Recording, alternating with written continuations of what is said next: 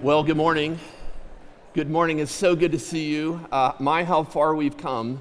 I remember this time last year, I think, preaching a private sermon to a video camera right there in the front of the auditorium. But we're delighted to be able to worship together today. We want to make sure all of you feel invited. I know you're totally thrown off by the change in the seating setup here in the auditorium. Hopefully you found your row. Did you find it? Is someone in your row? You should tell them to get out of there. So we're looking forward to being able to worship together today. And as I look around the auditorium, I see some people who I haven't seen in a while. And so we're so excited that you feel that you can come back and join us for worship today. We have gatherings in here and in the church chapel that's set up. And then for those who prefer social distancing still, we have some in our youth room and in our choir room where you can worship there as well. And so we're looking forward to being able to worship together no matter where you're at in the building. My name is Pastor Brent. I'm the senior pastor of Colonial. And if you're a guest here today, we want to make sure you feel welcome to our service.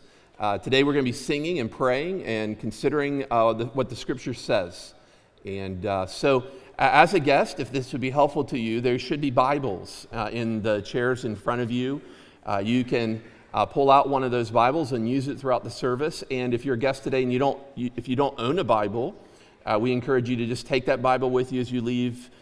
We have built this right into our budget. We want people to know and love the Word, and so we would encourage you to take that Bible with you and use that throughout the course of the week as a gift from our church to you.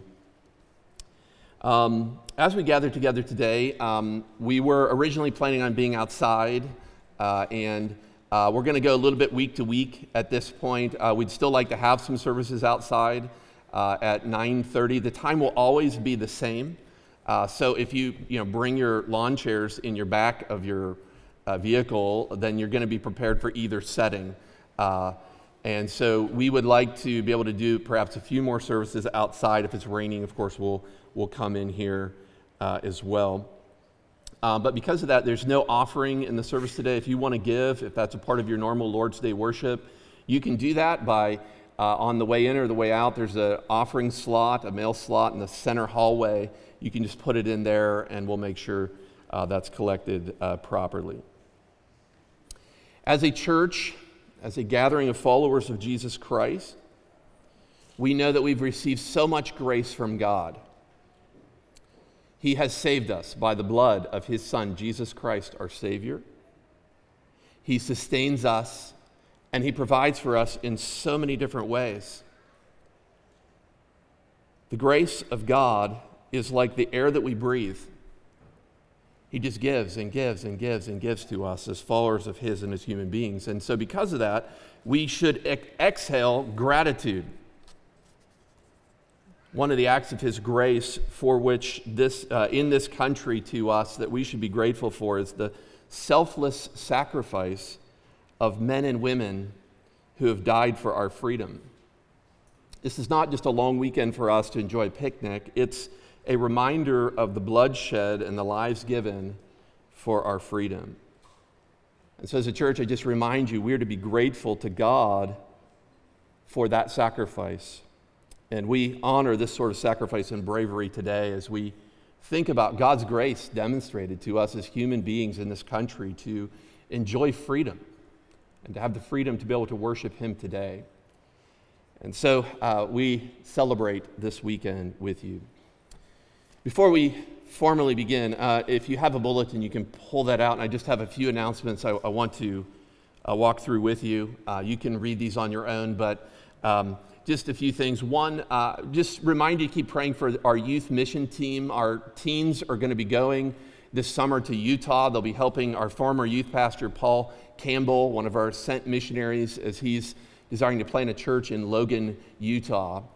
And so one of the ways you can help our youth team is by participating in between or after the service and before the Bible studies. They'll be selling goods and baked goods out underneath the covered walkway. So as you're making your way to your Bible study, this is one of the ways you can support our teens and help them as they raise funds to go.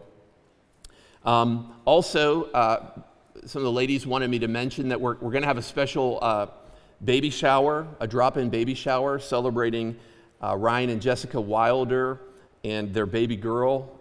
And so that shower is a week from Saturday, and we want to make sure that was on your radar, ladies, and that you plan on that. And there are instructions in the bulletin about how you can be a part of encouraging this family with the birth of a girl. I've had several boys. This is a girl, and so we're going to rejoice with them in that. Please take note of that. And then finally, although not in your bulletin, we decided that we're going to have junior church today as well. So for ages K4 through third grade, right before I preach, we're going to dismiss you if you'd like to go to children's church, and we'll give you more instructions about that a little bit later. Well, let me invite you to stand there, and we're going to start our service off with a call to worship. I want to read Psalm 33, verses 8 through 11 to you. Psalm 33, verse 8 says, "Let all the earth fear the Lord. Let all the inhabitants of the world stand in awe of him. For he spoke, and it came to be. He commanded, and it stood firm. The Lord brings the counsel of the nations to nothing. He frustrates the plans of the peoples. The counsel of the Lord stands forever, the plans of his heart to all generations." Let's pray together. Father, as we gather together today and we express to you gratitude for the freedoms that we enjoy in this country and the sacrifice of men and women who gave of their lives so that we could enjoy this. Lord, we then read this psalm. We read this text that reminds us that you are the Lord over all the nations, over all the peoples on this planet, and that you do as you see right. And so, Lord, as we gather together today to worship, we make it clear that the object of our worship is the universal God over all of creation. Thank you, Lord, that your plan is much larger than just this church facility and this church family. It's much larger than even our country. It involves the whole world. Thank you, Lord, that no one can frustrate your plans or your counsel, and that you are working to redeem people through your Son, Jesus Christ, to save them from every tribe and kindred and people and nation. I pray, Lord, as we gather together today to worship, that you would accept this worship as being worthy, because we stand in Jesus Christ and him alone. In Jesus' name we pray, amen. Let's sing together our song From Age to Age.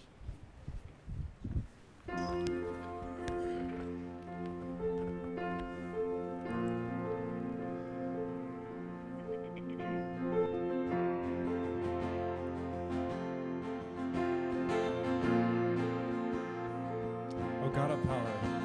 O God of power, living word, one who made the stars, who with your glory filled the earth, from dust made beating hearts. You loved us when we fell away, poured mercy on our soul, and promised grace would come to save, to loose death's iron hold. You are our song from age to age, our voices unite to recount your praise again and again. O God of promises fulfilled, the God who took on flesh, who did all that the Father willed, was humbled unto death. You bore our cross of sin and shame, endured our agony. With gladness we now bear your name and worship at your feet. You are our song from age to age, our voices unite to recount your praise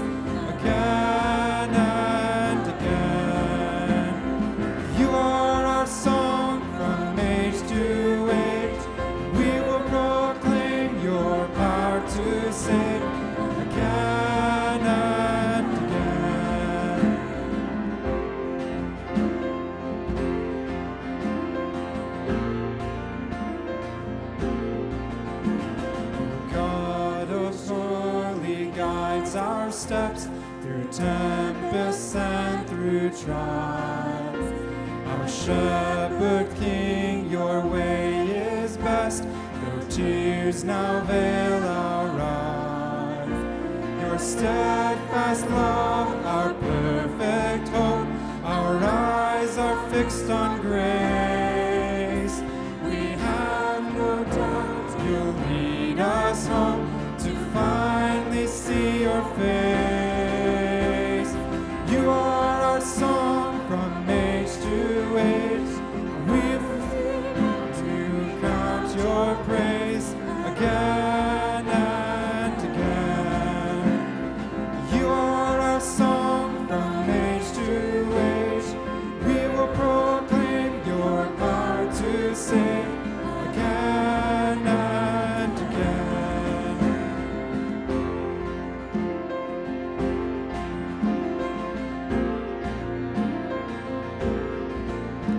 O God of all of history, enthroned in realms of light, what eyes of faith have strained to see will one day fill our sight. With all the saints we'll lay our crowns before the Savior's feet and sing as all the hymns resound for all eternity. You are our song from age to age, our voices unite to recount your praise again and again. You are our song from age to age. We will proclaim your power to save again and again.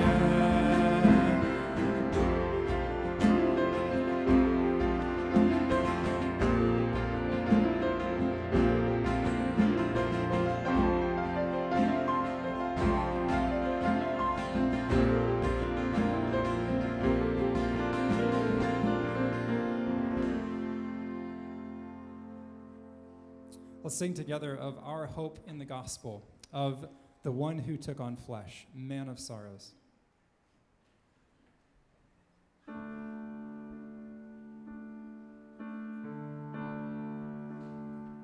Sing together. Man of sorrows, Lamb of God, by his own betrayed,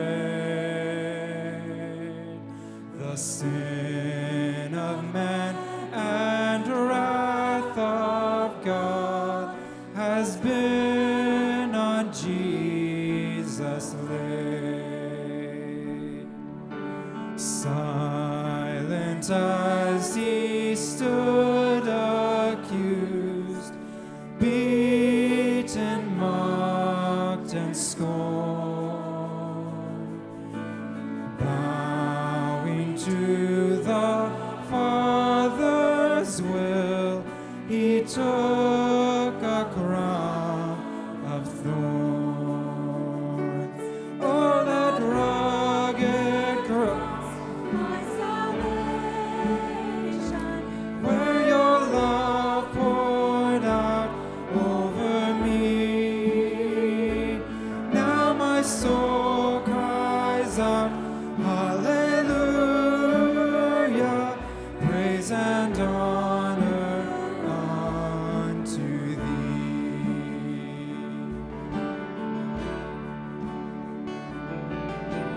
Sent of heaven, God's own Son, to purchase and redeem and reconcile the very ones who nailed him to that tree. Oh, that rugged cross, my salvation, where your love poured out over me.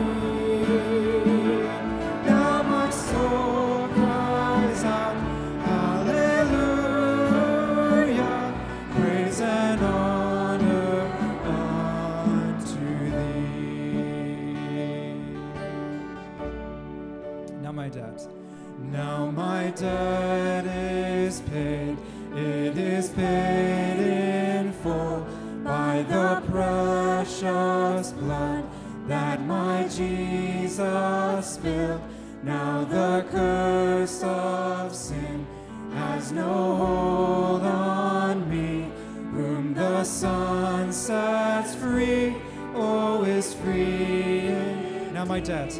Now my debt is paid. It is paid in full by the precious blood that my Jesus spilled. Now the curse of sin has no hold on me. Whom the Son sets free, oh, is free indeed. Oh, that rugged cross, my salvation, where your love poured out over me. Now my soul cries out, hallelujah, praise and honor unto thee.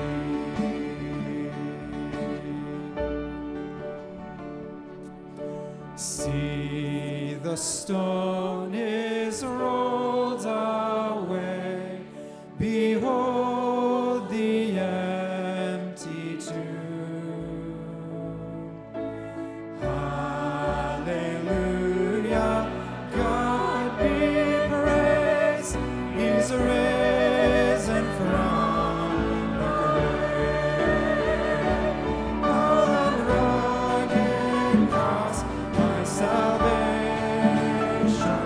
where your love poured out over me. Now my soul cries out, hallelujah, praise and honor unto thee. Praise and honor unto thee. Great singing this morning. You may be seated.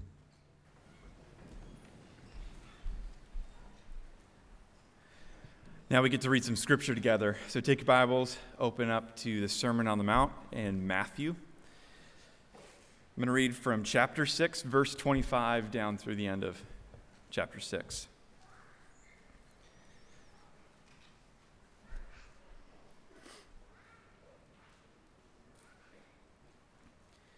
Listen carefully as I read. Jesus said, "Therefore I tell you, do not worry about your life, what you will eat or drink, or about your body, what you will wear. Is not life more than food, and the body more than clothes? Look at the birds of the air. They do not sow, or reap, or store away in barns, and yet your heavenly Father feeds them. Are you not much more valuable than they? Can any one of you, by worrying, add a single hour to your life? And why do you worry about clothes? See how the flowers of the field grow. They do not labor or spin. Yet I tell you that not even Solomon, in all his splendor, was dressed like one of these. If that is how God clothes the grass of the field, which is here today, and tomorrow is thrown into the fire, will he not much more clothe you, you of little faith? So do not worry, saying, what shall we eat, or what shall we drink, or what shall we wear? For the pagans run after these things,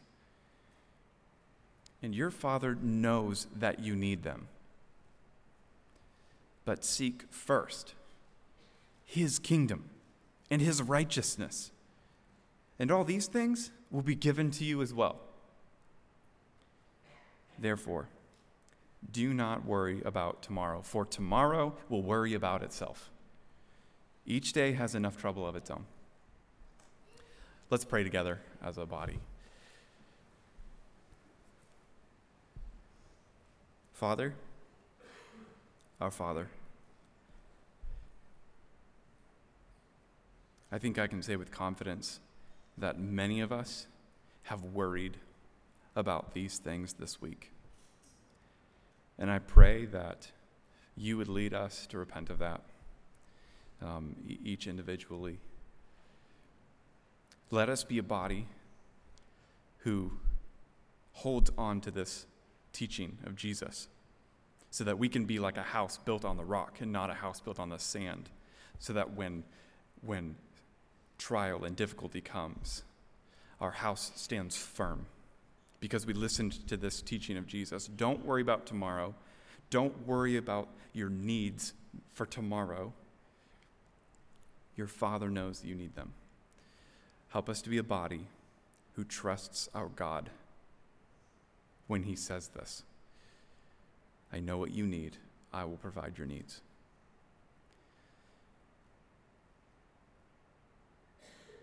Father, with that concession made, that trust confessed, will you allow us to be a body that above all else seeks first the kingdom of God and his righteousness? Please, Lord, will you do that in us? Brothers, sisters, families, fathers, mothers, here in Hampton Roads, will you make us a people who seeks the kingdom of God, seeks his righteous reign? So we leave that request in your hands, knowing that you've heard us, Father. Help us to be people who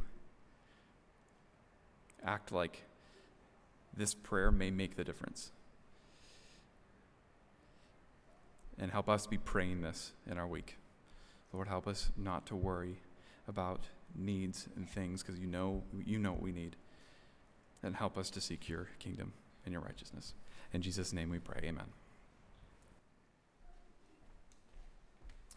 Before Pastor Brent comes, please stand together as we sing a testimony of confidence in God's care for us. It is well with my soul.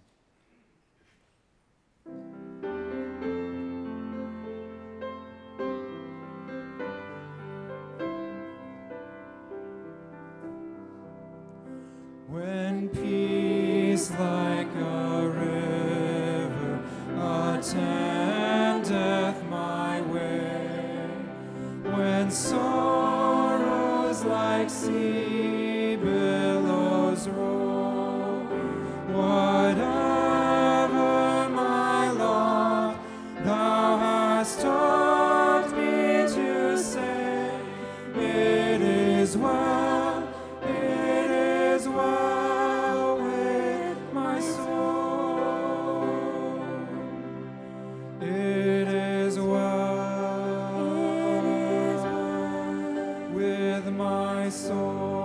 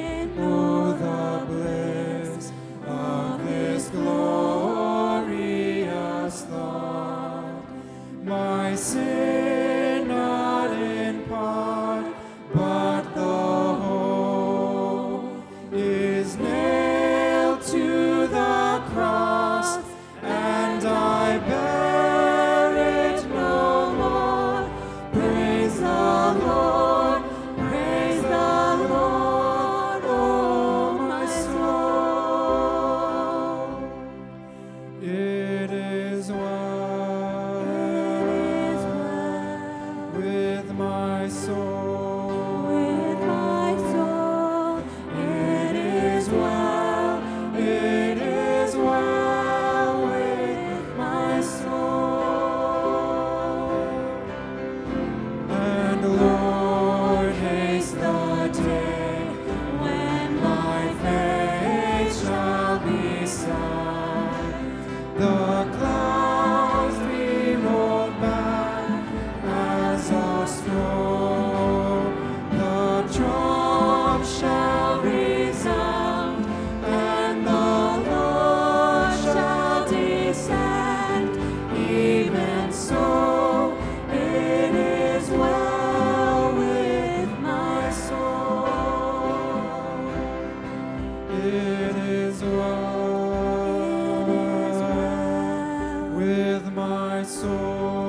With my soul, it is well. It is well with my soul.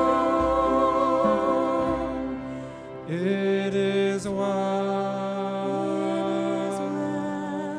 with my soul. With my soul, it is well. It is well with my soul. You may be seated.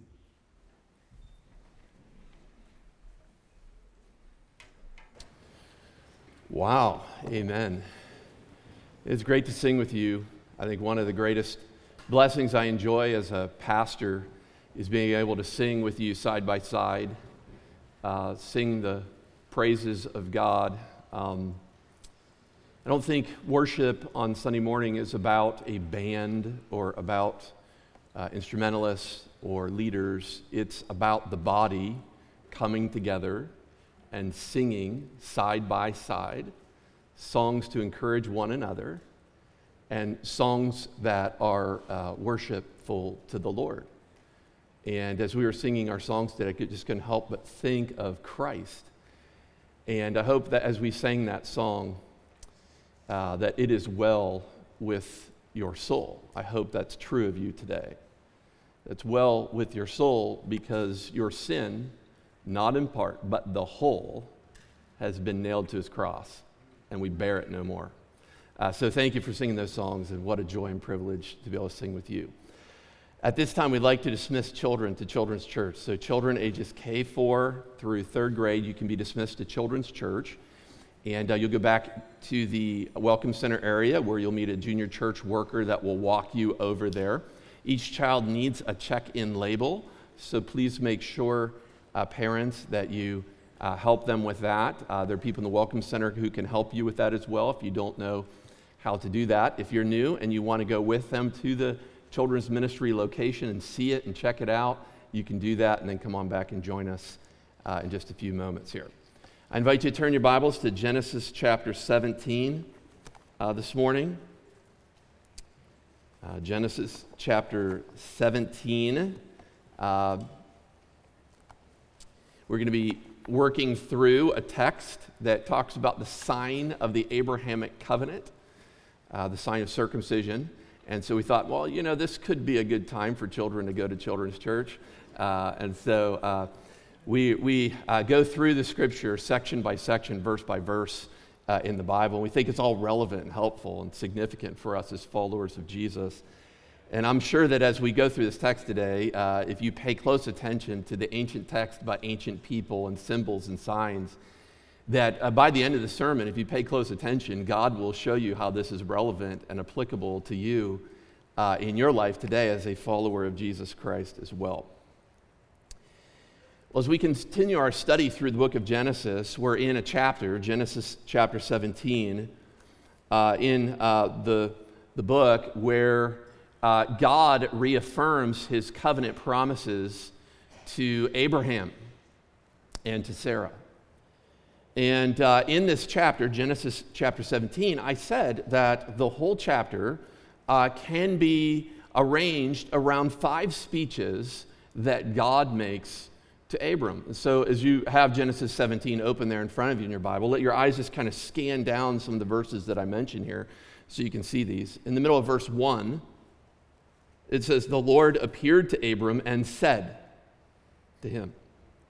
And you get down to verse 3, and near the beginning of that verse, it says, and God said to him. Then you get down to verse 9, in the beginning of that verse, it says, and God said.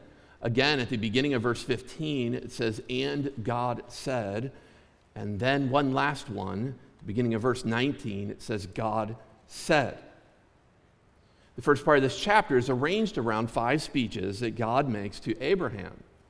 And the biblical author Moses wants you to see that so you can hold it together and recognize the main points of this text. Now, when God decides to come and to appear or to speak with someone, it is always a big deal. So in Genesis chapter 17, after God gives some opening commands and challenges to Abram responds, I think, the way many of us would. He is overwhelmed with the sense that this is God, and he falls on his face, an act of worship before God. Abraham hadn't heard from God for 13 years, and then God breaks through the silence. And so Abram's ready to listen. Last week, we looked at the first 8 verses of this chapter, and we saw that in speech 1 and speech 2, God starts by giving some opening instructions. He reveals himself with a new name. I made a big deal out of this last week. If you weren't here, you could go back and listen to it sometime. Or just even see in your Bible here. He reveals himself as God Almighty. I am El Shaddai. I'm the God not just of might and of power, but of all power. I'm Almighty. And then he gives some opening commands to Abraham and some promises. He then, in the second speech, talks about the seed, the promised seed and blessing that he would give to Abram and his descendants. And he talks about the land that they're standing on as being something that they will inherit in the future. This week, we're going to consider the final 3 speeches of God to Abraham. We're going to look at verses 9 through the end of the chapter. And in these speeches, God will address each one of the main characters. He's going to have a section about Abraham, that's verses 9 through 14, a section about Sarai, verses 15 through 18, then a section about Isaac and Ishmael in verses 19 through 21. Now, in this passage, God is going to ask Abram at the end to demonstrate his obedience in a radical way. To conform himself and his family to the Abrahamic covenant. It will not be easy for Abraham. It will not be popular at all, I'm sure, especially among the men. But it will require his radical obedience. As we go through this text, if we understand the significance of this ancient text in our lives today, I think that we'll learn that even difficult commands must be obeyed. We'll learn that when God reveals himself to us, for us through his word, then we need to be ready to obey and to respond immediately.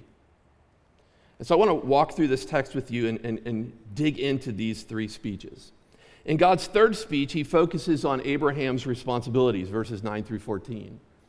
We're just about ready to read those verses, but as we read through them, you can see that God's focus is on Abraham if you just look for the word you in your English Bible.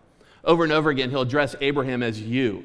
Here are your responsibilities as a follower of mine in covenant to me. You can also look for the word shall keep. You shall keep. He repeats that often.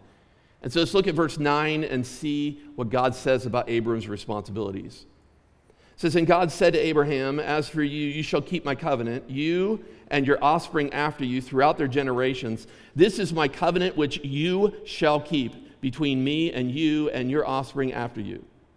Every male among you shall be circumcised.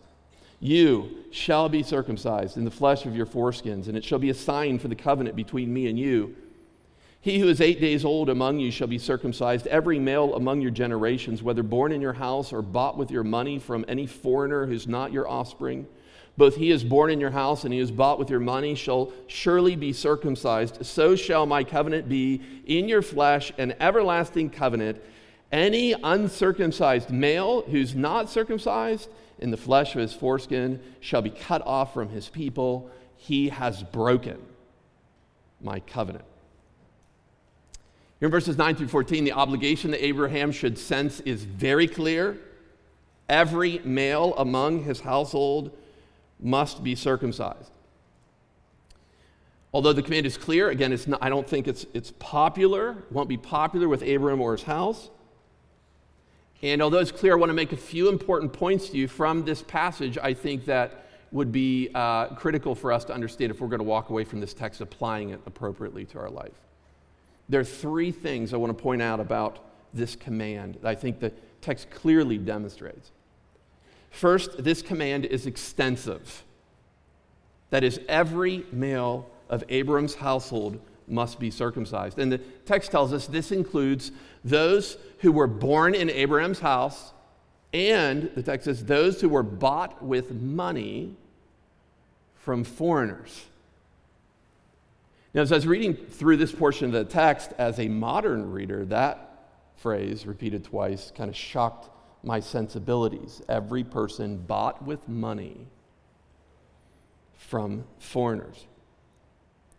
But what we need to know here is that slaves were considered to be within the household of their master. In many cases, slavery during the ancient Near Eastern time was the only way that the poor would be able to survive or provide income for their families. And so as I read through this and read through other texts in the Bible about slavery, I don't think it's the Bible's endorsement of slavery. It's not that. But what God is doing here is he's basically giving a statement addressing the economic realities of that time. And the point is, every male, no matter how they came into Abraham's household, is to be circumcised. Even infants are to be circumcised on the 8th day after they are born. I think it's the 8th day because, according to Leviticus, the mother would be unclean for 7 days after birth, and as she comes out of that, this would be a time for the baby to be circumcised.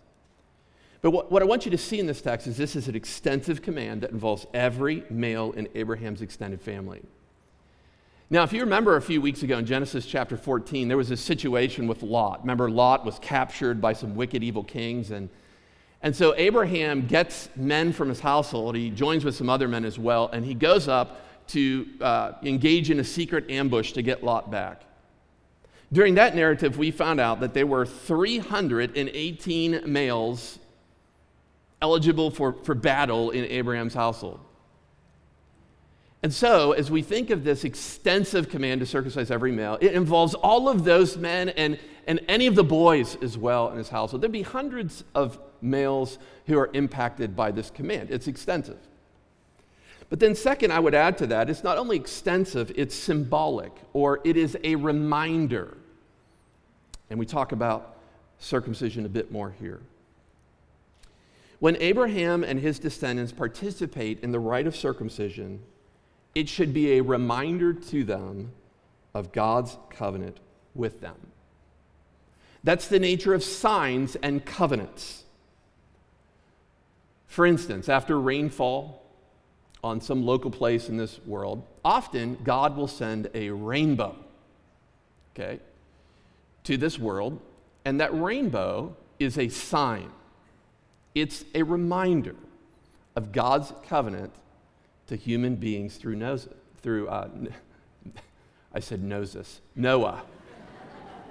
Noah. It's a reminder that God will never again destroy the world like that. That's a covenant he made, and that rainbow is a reminder. And so as we look at the sign of circumcision, though, it's a bit more mysterious. What's this a reminder of?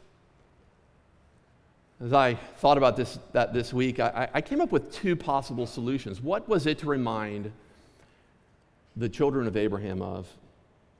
First, I think that it's likely that this is to be a reminder that they belong to God.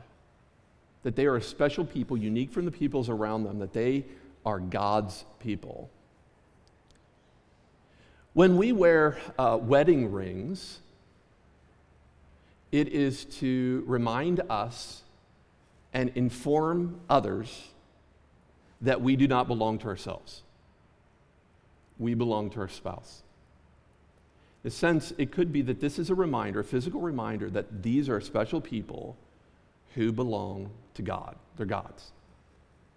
And I think even more likely, this is a reminder, I think, this mark on the reproductive organ is intended to remind the descendants of Abraham that the promised seed will not come through the work of men and women. The promised seed will only come and be fulfilled through the work of God. In other words, the sign is to remind people that reproduction, increasing and multiplying, is only possible through God's blessing. So when you think of the act of circumcision under the Abrahamic covenant, it was extensive and it's symbolic. It's a reminder that God will fulfill his word to bring about a multitude of people for Abram and his descendants. I'd add one more thing to this command, one more important point that's found in verse 14, and that is this symbolic command is required. It's required. If you look down at verse 14, you learn that God makes it clear that non-participation in the sign of the covenant means non-participation in the covenant itself. If a male refuses to be circumcised, then he is to be cut off from the people because he has broken the covenant with God. Now, being cut off here, it could mean one of two things. It could mean that they're simply excommunicated from the people, treated as strangers and outsiders, no longer part of the covenant promises. Or in some cases in the Bible can also mean execution. To be cut off meant to be killed, to be executed.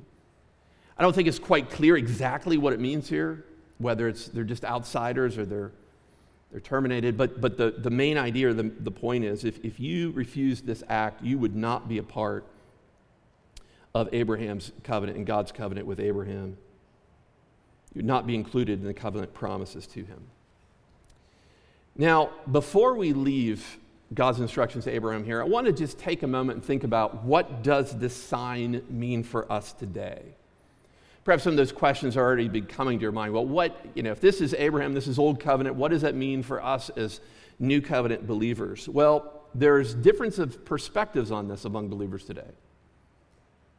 Some believers believe that this sign has been replaced, that it's been replaced.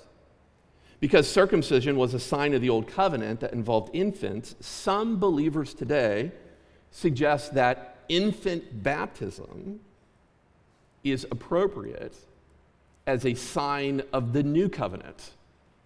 Okay, and so I want you to be aware of this. Some believers today in Jesus Christ and different denominational persuasions believe that circumcision is no longer binding, or we're not under it because we're in the new covenant, but we should baptize babies because infants were circumcised when they were 8. I think the main problem with this, however, I think there's two of these. One, nowhere in the New Testament do biblical authors identify baptism as a sign that replaces circumcision. So if you're going through the New Testament, you're looking for the case. Where in the New Testament does it say that baptism, infant baptism, replaces circumcision as a sign of the new covenant? It's not found in your Bibles.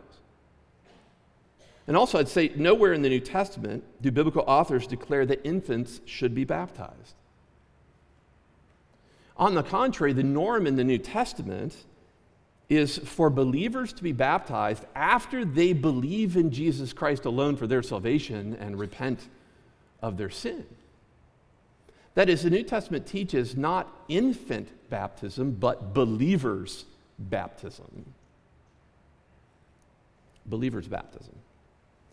Consequently, the sign of circumcision is not replaced, but neither are we required biblically to continue the sign.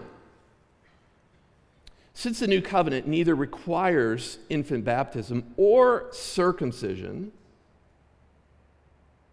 we are required to do neither of them biblically. There might be other reasons for circumcision today, but it's not because of the biblical requirement placed upon us. Let's move on into the next section about Sarah. Sarah, God gives instruction to her in verses 15 through 16. And again, I just encourage you to follow along in this study, and then we'll see how it's so applicable to us at the end here. Verse 15 and 16, let's start reading about what God says about Sarah. It says, "And God said to Abram, as for Sarai, your wife, you shall not call her name Sarai, but Sarah shall be her name. I will bless her, and moreover, I will give you a son by her. I will bless her, and she shall become nations. Kings of people shall come from her." Here in verses 15 and 16, God starts his fourth speech, and this one is about Sarai. God explains she too is going to be blessed. She'll give birth to a son. And on account of this, all of this, God decides to change her name like he did Abraham. God changes her name from Sarai, which means my princess. The suffix I, when put on the end of a word, means my in Hebrew. So like Eli, ever heard that Old Testament name? The word El means God. You put I at the end, my God. Sarai means my princess. Her name is changed to Sarah, which simply means princess or the princess. And while I don't think it's really clear, especially like why the name change, the best solution I can give to you this is that I think God is universalizing Sarah's role in this world. It goes beyond. She's going to be a blessing to more than just Abraham, but to multitudes of people. So it goes from like my princess, or for some reason when I was thinking of this, I kept thinking my little princess. I know that's not.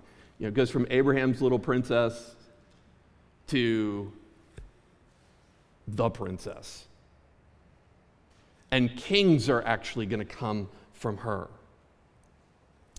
Well, to this blessing, Abram responds in verses 17 and 18. So far throughout the text, God has been doing all the speaking.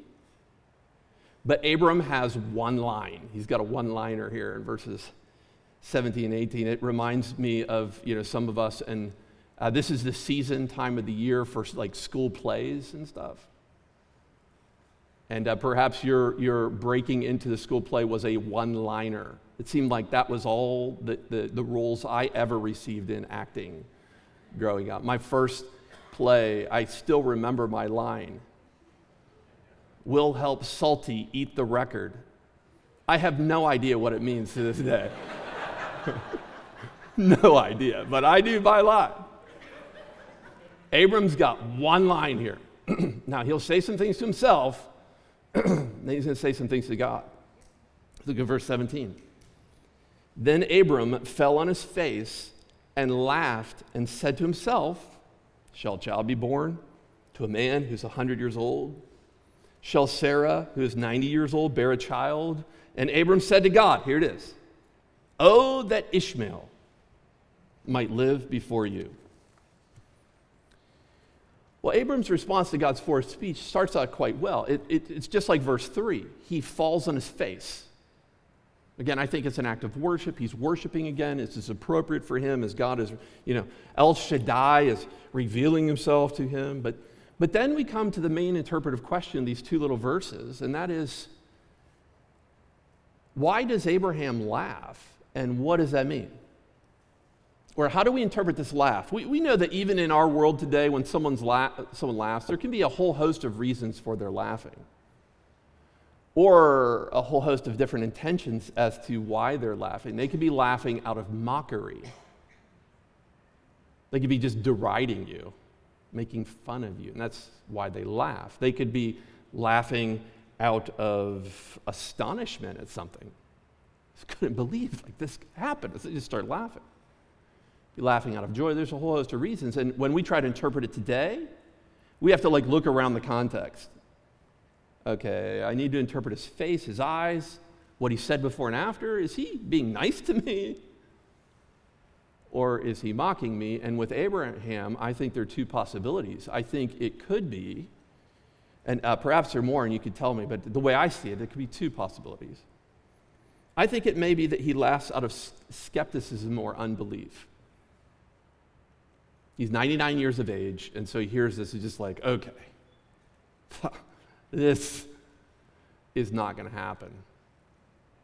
Or it could be that he laughs out of wonder or astonishment or joy, something like that. And so we have to look around the context too to try to figure out, okay, what's Abraham's laughing all about? And is there anything in the context that can help us understand that? And I would say, that's when we just keep reading in verse 17 where you see the next questions that he asks to himself. I think those questions there in verse 17, I think those could be asked out of unbelief, skepticism, or out of astonishment. And yet, I think it might lean us a little bit more towards skepticism. I think Abraham is not quite sure how God can do this. He knows he's beyond the age of producing children, and so I think he might be skeptical here, like Sarai later. Now, you might object to that and say, yeah, but what about what Paul says later in the New Testament about Abraham and his faith? Like in Romans 4. Do you remember Romans 4? Okay, I'm just going to read it to you. You don't need to read that, but so you might object to what I'm saying because of Romans 4. In Romans 4, Paul says, he did not weaken in faith when he considered his own body, which was as good as dead, since he was about 100 years of age, or when he considered the barrenness of Sarah's womb. No, unbelief made him waver concerning the promise, but he grew strong in his faith, and as he gave glory to God, fully convinced that that God was able to do what he had promised. So you say, Pastor Brent, doesn't that prove that he must have been joyous instead of being skeptical when he laughs? But my perspective on this is I think Abram grows stronger in his faith as a result of this interaction with God, especially out of what's going to come in verses 18 and 19. So Abram says, he asks these questions to himself, how can this be? I'm so old, Sarah's so old. And then he has his one-liner. Oh, that Ishmael would live before you. I think this is Abram's suggestion to God about how he can fulfill the promises. Oh, that Ishmael would be the means of the covenant promise. And then you read God's answer right after that. Verse 19, no. God said no. And so I think that this perhaps could be out of skepticism, but God rejects Abram's suggestion, and he gives Abram one final word about his sons, Isaac and Ishmael. So look at verses 19 through 21, speech 5. God said, no. But Sarah, your wife, shall bear you a son, and you shall call his name Isaac. I will establish my covenant with him as an everlasting covenant for his offspring after him. As for Ishmael, I have heard you. Behold, I have blessed him, and will make him fruitful, and multiply him greatly. He shall father 12 princes, and I will make him into a great nation. But I will establish my covenant with Isaac, whom Sarah shall bear to you at this time next year. So God gets very specific here about what he's going to do through Sarah and what he's going to do through Ishmael. This passage, God explains that it will indeed be through Sarah that he will accomplish his purposes. God will give her a son. His name will be called Isaac, which if you looked it up in the little note at the bottom of your Bible, you see that the word Isaac means he laughs. He laughs. This is going to be a fitting name. His name will be a continual reminder that God can overcome what makes Abraham laugh. He thinks of this as an impossibility. With God, all things are possible. With man, maybe not so much, but with God, anything is possible. And he says very specifically, this is going to happen within a year. Sarah's going to conceive in about 3 months, and she's going to have a son within the year. God, however, will not neglect Ishmael. He too will be blessed by God. He'll be fruitful and multiply, and princes, the text says, not kings, princes will come from him. Having made these final statements about Ishmael and Isaac, God is done speaking. He's made it clear how Abraham should respond to the covenant, but the narrative is not quite finished. And I want you to see the way Abram responds in verses 22 through 27. So God's done speaking. Now Abraham needs to respond. Look at verse 22. When he had finished talking with him, God went up from Abraham. Then Abraham took Ishmael, his son, and all those born in his house, and bought with his money every male among the men of Abram's house, and he circumcised the flesh of their foreskins that very day, as God had said to him. Abraham was 99 years old when he was circumcised in the flesh of his foreskin, and Ishmael, his son, was 13 years old when he was circumcised in the flesh of his foreskin. That very day, Abraham and his son Ishmael were circumcised, and all the men of his house, those born in the house and those bought with money from a foreigner, were circumcised with him. And this is where I think the relevance of this text will become more real to us as New Covenant followers of Jesus. Here, after God departs from Abram, Abraham immediately obeys the instruction he's received from God. Abraham does not pause when God tells him what he's supposed to do. Imagine how difficult this conversation would be between Abraham and all the men of his household. He doesn't pause. He doesn't ask God, you want me to do what? Why would I agree to do that? How am I going to talk all these other men into this? Now, Abraham does not set up a committee to talk about it for 2 weeks with representatives from the men of his household. No, he obeys immediately, and he leads others to do so because God has spoken. El Shaddai has issued a command. And so he obeys. You notice that Moses twice explains in this text that this obedience occurred on that very day. Did you see that in your Bible? That repetition is meant for emphasis. In the Old Testament, Torah, you couldn't bold and italicize things. They didn't underline things. They didn't circle things. They repeated things to emphasize them. And twice in this text it says, on that very day. He obeys, and so do those of his household. And obedience this day for Abram brought him personal pain and potential relational strife, yet he did what God had made clear to him. El Shaddai, the Almighty One, was bigger to Abram than any of the people around him and any of his own physical comforts. He was going to do exactly what God told him to do. Perhaps you've delayed obeying something that God has made clear to you because of the personal sacrifice or pain that it might cause you. Or perhaps you've delayed it because of the potential for relational strife in your family or in your church. Or perhaps it's been too long since you've heard our God speak in His Word, or been struck with His almighty power and being. As we close today, I invite you to consider the immediate and radical obedience of Abraham, who was told clearly by God what he should do, and on that very day decides to follow through despite the personal pain or the relational strife it might bring.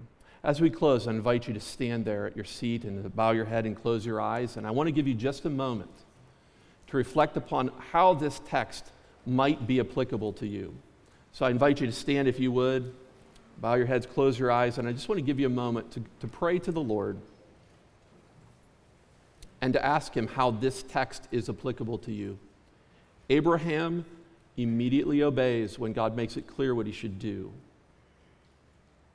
As you go to the Lord, perhaps you could pray something like this. You could say, God, would you make known your almighty power and presence to me? God, this text reveals you as El Shaddai, the Almighty One. You are the one that makes nature bend to your will. You could bring life to a dead womb and a man who is good as dead. Nothing is impossible for you, God. Father, make known your almighty power and your presence to me. Perhaps you could pray to God and ask him to empower you to obey his clear commands in your life, in your family, even if it means sacrifice. Perhaps standing against the deceitful practices at your workplace. God's made it clear to you, you can't be involved in these sort of things. So you say, Lord, help me to be willing to stand, even if it means personal sacrifice for me. Perhaps it's saying no to the sinful indulgences that have worked their way into your family's entertainment or values. And to go against the grain and say these things just aren't, it's not what Scriptures would teach, and be willing to do that, even if it means sacrifice or potential relational strife. Father, as we come before you, we ask you for grace to be able to obey you immediately, to do so graciously too. But Lord, help us not to delay. Help us to obey like Abraham. Lord, we're thankful that in the new covenant, we are accepted by Jesus Christ and his sacrifice. If there is someone here today, Father, who does not know Jesus, I pray that they would see how good it is, how gracious it is for you to make our eyes open. I pray that you would open their eyes to behold that.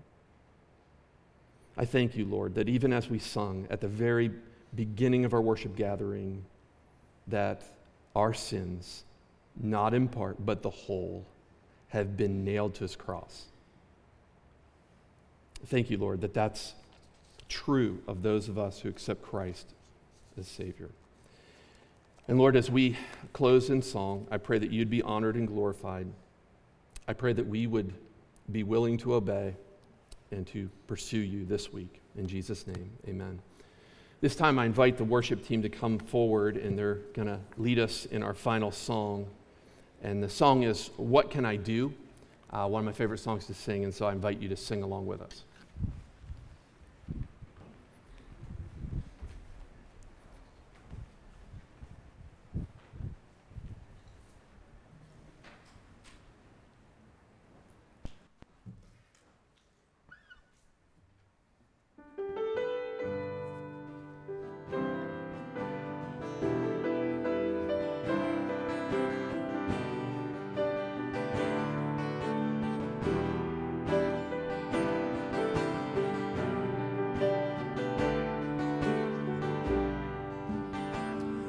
I see the beauty of a sunset's glory, amazing artistry across the evening sky.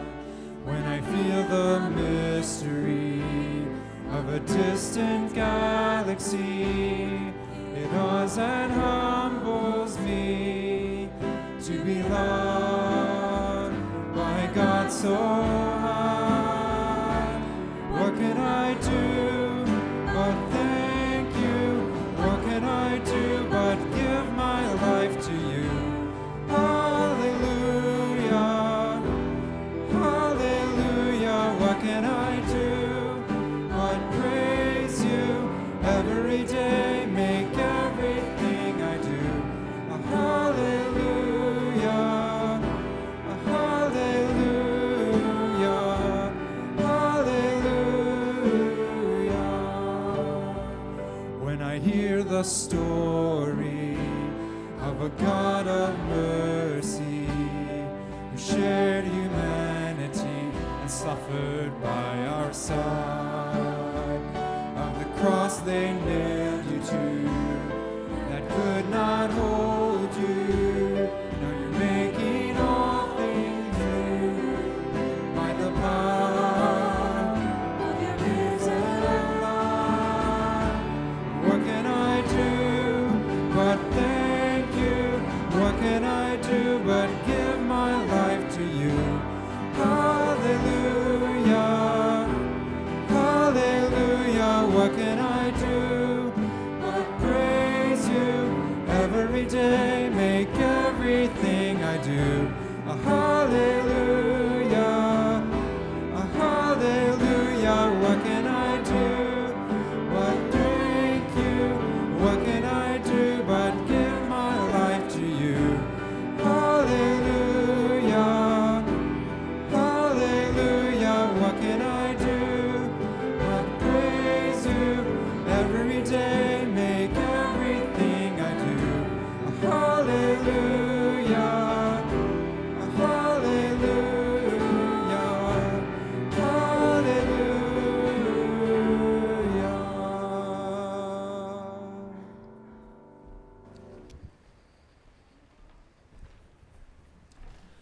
All right, as we close, just some final announcements before I read a scripture to you.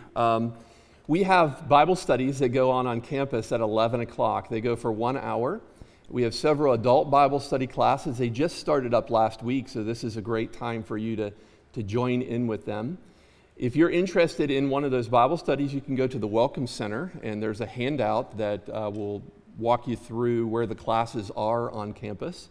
And we would encourage you to be a part of one of those with us. There are also children's Bible studies the whole way from the youngest up through 6th grade at 11 o'clock as well.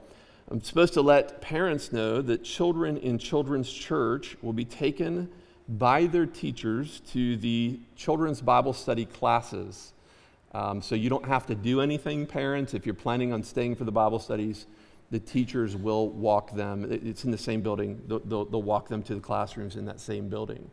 I know it's been over a year since we've done this, and so I wanted to make sure you were aware of that so you weren't disoriented today. During the break, there's some Grace Grounds, so if you want some coffee, you can go to the seminary building next door and get some coffee. There's some snacks, right? The youth are selling snacks, so I encourage you to pick up on those as well.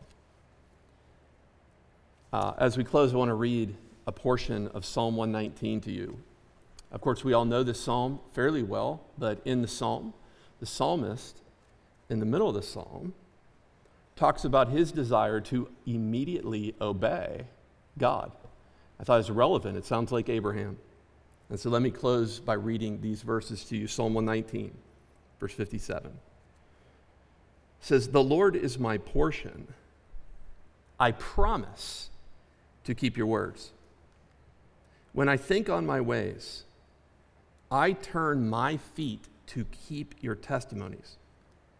I hasten and I do not delay to keep your commandments." I pray that through the power of the Holy Spirit and for the glory of God alone, that would be our commitment this week, to hasten, not delay, and to keep the commandments of God. You're dismissed.